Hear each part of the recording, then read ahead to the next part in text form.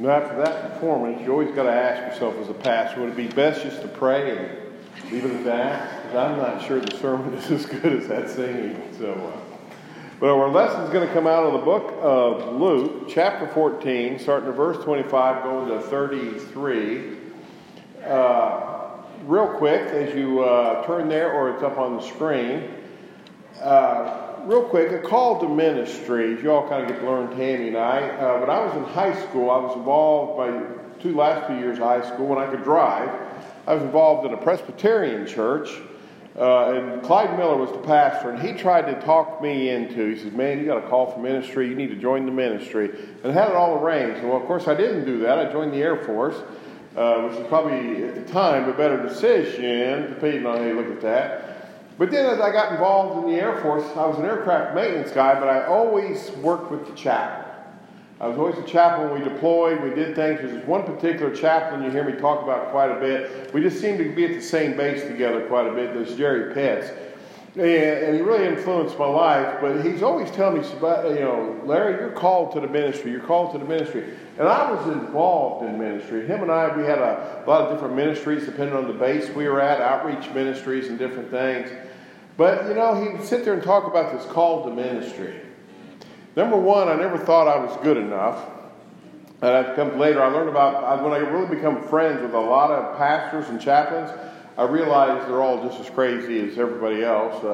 You might think that the pastor and his family are up here on the pedestal. We're not. I'm just going to be real honest with you. You come at the house at the right time, wrong time, however you want to word that. Go tell them what you'll hear. We struggle like you struggle. Don't put us on a pedestal. We have our shortcomings. We have our downfalls. We have our doubts and everything else. We're just no different. I'm called to be the pastor of the church.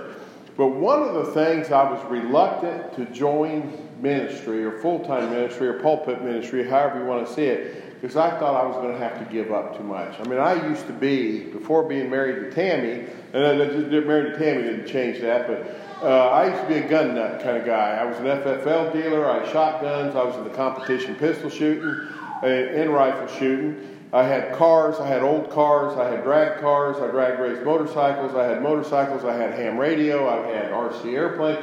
They used to call me Mr. Toy. And my brothers literally did. And I feared if I got involved with ministry, because you got to get rid of all that stuff, because you got to be up and proper, and you're a pastor or you're involved in ministry, you can't have fun. I mean, this is the truth. I'm telling you the truth. What I learned is that, yeah, you can. Give it all to God.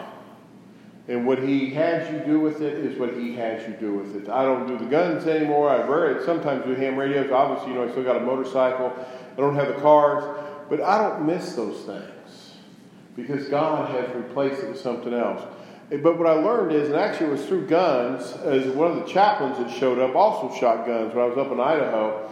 And we did IPSC pistol shooting together, and he turned his gun hobby into a Christian ministry. When I was in another church, ham radio, we used ham radio to reach the kids and the youth that liked computers and electronics and communications.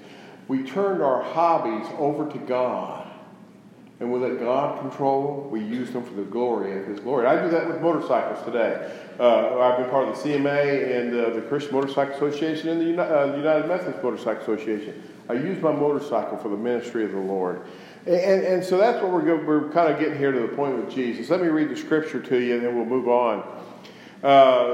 Luke chapter 14, starting at verse 25. It's on the screen, or it's in your Bible.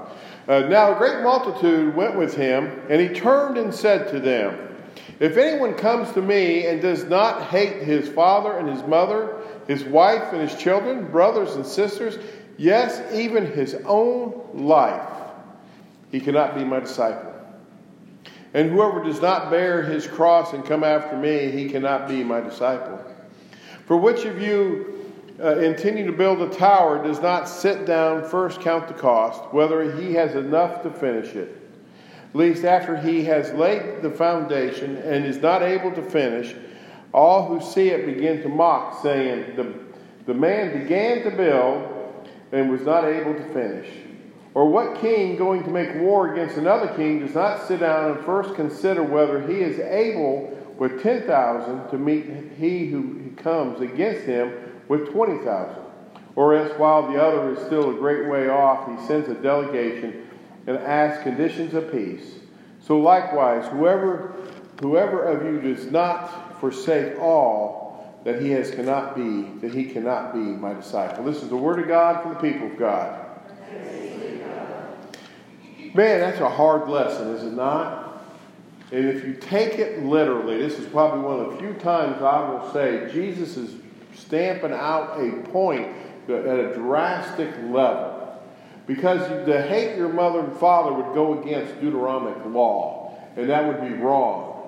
And Jesus would be wrong. But the point Jesus is really trying to make here is Christ number one in your life, above your mother and father, above your husband, above your wife, above your children, above your job, above your money, above your hobbies, above everything else in your life. Is Christ number one in your life? If it's not, how dare you call yourself a Christian? Because God is a jealous God. He wants to be number one. You can still have those things, but Christ needs to be number one.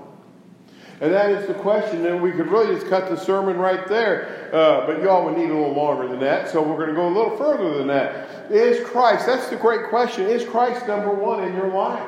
Is he number one in your life? When you woke up this morning, what was your first thought? What did you think about when you wake up this morning? What did you think about when you were coming to church? I'm telling you, when Tammy and I are on vacation or something, we miss a Sunday, we still go to church. 99% of the time we still go to church because I'm excited about church. A lot of times I'll take a vacation to go to somebody else's church just because I want to be served instead of be the one that serves, just because I'm excited about it. I'm excited about being in the house of the Lord. I don't mean to sound Mr. Religious or nothing, because I'm not. But I'm excited about being here. I'm excited about being a pastor. I'm excited about serving God. Do I do it perfectly? By all means, no. There's got to be a lot of grace and a lot of forgiveness in my ministry. But the point Jesus is making here, and this is the overall point you need to hear, is God number one in your life. You know, God uses this covenant, the marriage covenant, as an example of how he and I are supposed to serve one another. In 1 Corinthians, it tells us, use the whole thing about marriage there. And one of the things it says there is that the husband's body no longer belongs to him, it belongs to the wife, and the wife's body no longer belongs to her, it belongs to the husband. And also, and I'm just going to paraphrase, this two become one. And what it really means there is, not that you can abuse the other person, you two are supposed to join together, be one, and work as one as a team. Going along. No different than when we gave our life up to join Christ. We gave up our life to be one with Jesus.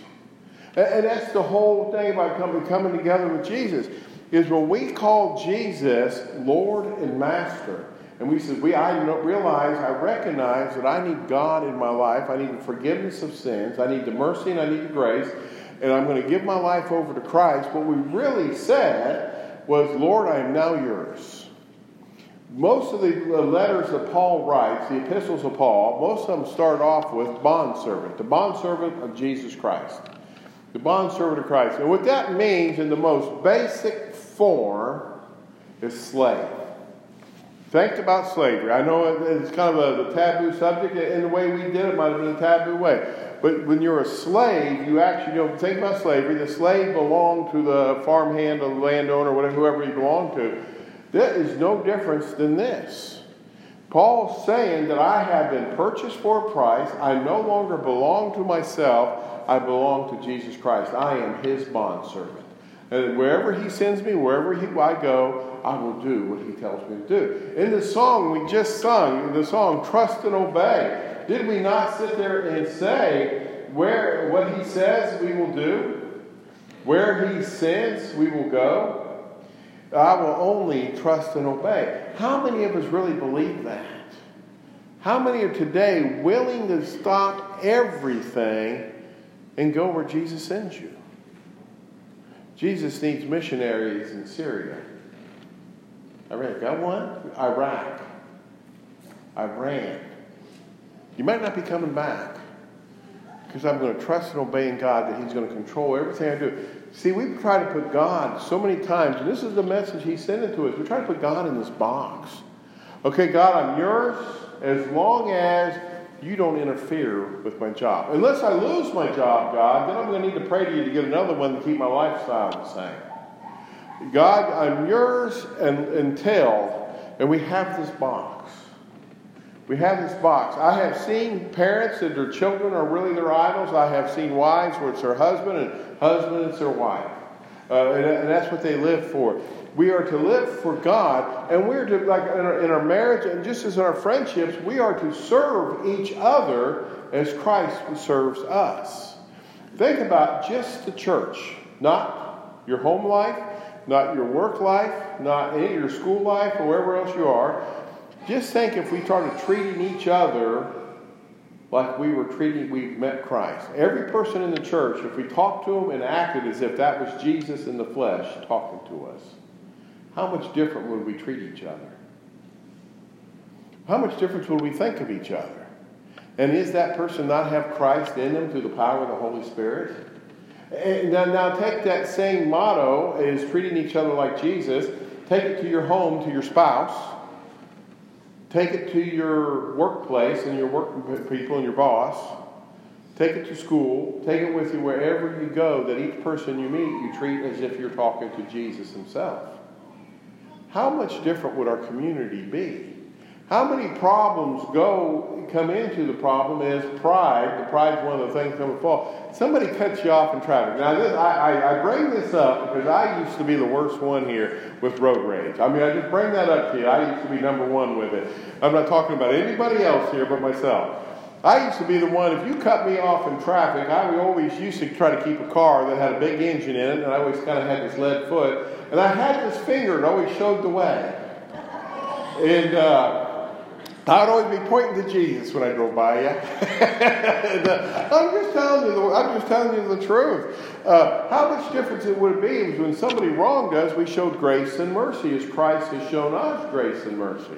How much difference would it be? How much would it be? There is a cost to ministry. There is a personal cost to ministry. When you join the ministry, and I don't mean pulpit ministry, I mean when we join the body of Christ, as we have here today. Of course, Irene was already been baptized and saved, but when she joins this church. But when we join the body of Christ, when I'm talking about the universal church, the Holy Catholic Church with the little c, the church, the whole church there, when we join that church, there is a cost. And the cost is our life. Everything we own, everything we have, everything about us no longer belongs to us. It belongs to God. I was listening last Sunday night. I was playing with the baby, the motorcycle, washing and waxing it and all that good stuff, you know. And so I'm there, and I got Charles Stanley on. I got WAFT radio station, 101.1. Sunday night got the list of great preachers. And Charles Stanley is one of my favorites. I love Charles Stanley. So Charles Stanley on, and I don't remember the whole sermon. I just remember this one point that he made. He says, when you said that, Lord, you are my Lord and my Master, you gave up the right to your own life. You will go where you are told. You will do what you were told. If God says sit and be quiet, you will sit and be quiet. If He says stand and speak, you will stand and speak. If He says go and teach, you will go and teach. If He says go and witness, you will go and witness. You no longer have a choice if you call yourself a Christian and that Christ is your Lord. And so that's really where we're at. That's really where we're at in this whole thing. Is Christ really your Lord and Master? I'm not saying whether or not you profess Christ as your Lord and Master. I'm going to accept the fact that most of you have. Are you living the life that Christ is your Lord and Master? That's the question. Matthew chapter 10, verse 38 says, Jesus tells us to pick up our cross and follow Him. It's no longer about you, it's about God.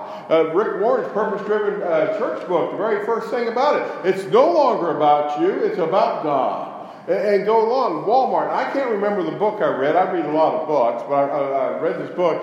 And it was talking about the servanthood of Christ. And he compared it to a Walmart worker. I know that's kind of a bad subject there, but a Walmart worker, the guy or the gal has a little blue vest. Now they're yellow. I don't know why they changed color, but it's a yellow vest now. And you walk in, what is on the back of that vest, and what do they normally say to you? How may I help you?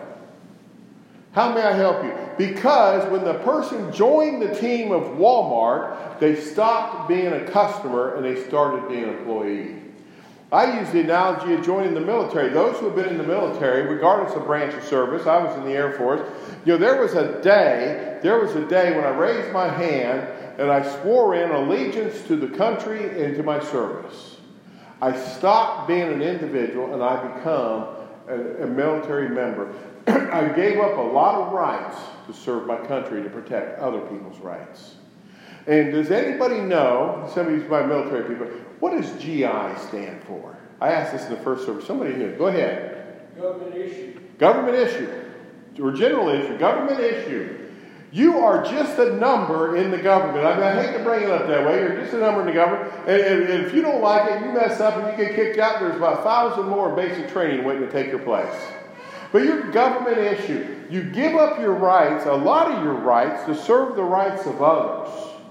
You give up your rights so that somebody can have the right to protest the president, whether president it is or whatever. You can't do it, but they can. And you're there to defend them to do it. And that's what it is. It's all of a sudden, it's no longer about us. Being in the military, it's about what is great for the country, what is good for others. In the thing last night, I mentioned it up at the beginning here, the paratrooper models. We do this so others may live. They give their life, literally, many of them, pararescue people give their life so others can live. Is that not the motto of the church should be? I'm going to write a whole sermon on the pararescue thing. Is that not what the motto of the church should be?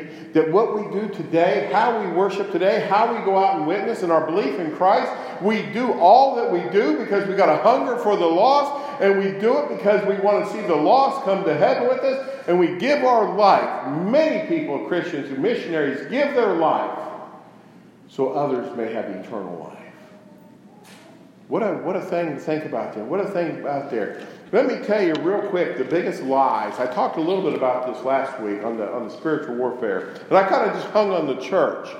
Let me tell you about some of the biggest lies that the devil has told us. Number one, that many people don't believe the devil's real. The devil's real. The devil's lie is hell's not real. Or if God is a loving God, why would he send you to hell? It's a lie, people. God never sends anybody. God's word says that he wishes all would repent, all would come and confess him, all would enter in the kingdom of heaven. That's God's goal, is that all humanity enters the kingdom of heaven. But the reality is many reject him. It's not God that sends us there, it's our choice. He honors our choice. The other thing is everyone's going to heaven. You get some of the denominations or the other churches kind of believe that. They got purgatory and all that stuff. Everyone's going to heaven. It's only those who not only confess Christ as their Savior, but live for Christ as their Savior is going to heaven. The cross, the other lie is, and this is where the church gets in trouble, the cross is all you need. I love the song, The Old Rugged Cross. I'm not sure if that's our last song or not. And The Old Rugged Cross, well, one thing, it's a great theological song, but one of the things about it is I'm just going to stay at the old rugged cross. And that has become a motto of the church. When Paul says, he tells us in 2 Corinthians chapter 5, verse 17, if you're taking notes, is that when I gave my life to Christ, I became what? A new creation.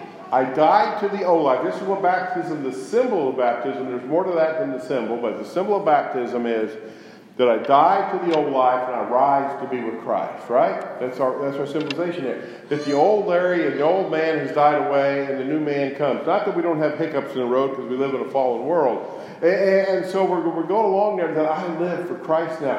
Christ is my new Lord and Master, because before you were baptized, it was the devil. You can only work for two people. It's either the devil or Christ. And whatever you're doing is either promoting one or the other. There is no middle ground. Or I'm just going to be neutral. There is no neutral ground. It's either you're living for Christ or you're living for the devil. And so when we say we belong to Christ, we say we're a new creation, we're born again, and we're to live for Christ in all that we do. But the devil sits there and says, you don't need to do anything. The biggest lie the devil tells us is, if you confess your sins and believe in God, you can sit in church and do nothing. Or you can sit at home and watch NASCAR, Super Bowl, or the football, whatever else is on TV right now. It's okay. It is a lie, people. It is a lie that the devil has us sit back and has brought apathy into the church. The church, we have a job to do. In Revelation chapter 2, the first church is Ephesus. Other than Tammy and a couple other people might have heard the first sermon. What was wrong with Ephesus church? Does anybody know? Real quick. See if you know your Bible. Real quick. Ephesus, God says, I got this one thing against you. What? No, that's the last church. That's the seventh church. All right. He says you have forgotten your first love. You left your first love. Many of us look at that and say they drew away from God. That's not the case, because all the other things they're doing is about God. They drew away from, they lost their heart for the lost. Remember, God says you got to love me with all your heart, soul, mind, and body, and love your neighbor as yourself. It's really one commandment, is our neighbor, the lost people is our neighbor. And our neighbor, we got to love them, and we got to try to get them into the kingdom of heaven, because God's plan is that all people will know Him before they perish. And so on that deal is they lost their heart for the lost. And that starts the whole slide of all seven churches. We'll talk about that some other day. But here we got to realize that the devil says, just don't worry about it. Just don't worry about it. Paul tells us, the Scriptures tells us something together, that we are to go along in all of our works. In 1 Corinthians chapter 3, verse 13, it tells us, all of the works, all the things you have done since you confessed Jesus Christ as your Lord and Savior will be put to the fire. And what comes out of the fire is your reward in heaven. What comes out of the fire is your reward in heaven. So all the things that we do, there's work to be done. That's the whole thing here. There's work to be done. You must die to yourself and rise with Christ and work with Christ in all the things and redeeming the world. Matthew chapter 7, verse 21, you'll hear me quote this many times. I don't even need to turn to the page. Not everybody says to me, Lord, Lord, will enter the kingdom of heaven. How scary is those words? To think about all I've done. I come to church. In my case, I proclaim the gospel. I've done all those things. To stand in front of the gate. Stand there in the throne. And you can see heaven on the other side. The new heaven and new earth. And you're standing there. You got the smile on your face. And Jesus looks at you. Sorry, son. I know you said, Lord, Lord, but you didn't follow me. You were wretched in all that you did. Cast into everlasting fire and hell. What a sad, sad day that will be. We need to make sure our motives are right. Our motives are right. So what do we do? Okay, what do we do? We're right on time here. What do we do? As we close, for the music people, as we get ready to close, so what do I do? Number one, you need to accept Jesus Christ as your Lord and Savior. You're going to hear me pound this out many times, because I've had people gone to church their whole life, and I'll tell a story later about a guy who went to church his whole life, at 89 years old, he accepts Christ, but he thought he was saved. Honestly, it's a thing between you and Christ. Do you know that Christ has forgiven your sins? You got assurance of your salvation. Don't leave here unless you know that. Number two, if you haven't been working for Christ, you haven't been working with the church, God is great and free in mercy. Repent and believe and get busy. Number three, I'm sticking under that thing of attitude. I'm one of those big people that if you've got a positive attitude, we can get through anything. You've got to have a positive attitude. With that positive attitude, get busy involved. Man, I was there Wednesday night when these kids showed up. And I was like, holy mackerel, praise the Lord for Brian and all you others that helped with those kids. Just praise the Lord for that, because those were a bunch of kids. And but it was a great time. They did scavenger hunt. It was a great time. They were involved. Get involved. Get involved in the church. This is your body of Christ. God has a purpose for everyone. If you don't have a job in the church, see me. I'll give you one. I'm great at that thing. Russell, we've already been talking about giving people jobs today. Man, that person needs to be doing this. That person needs to be doing that. Get involved in the church. Get involved in the church. We are the body of Christ.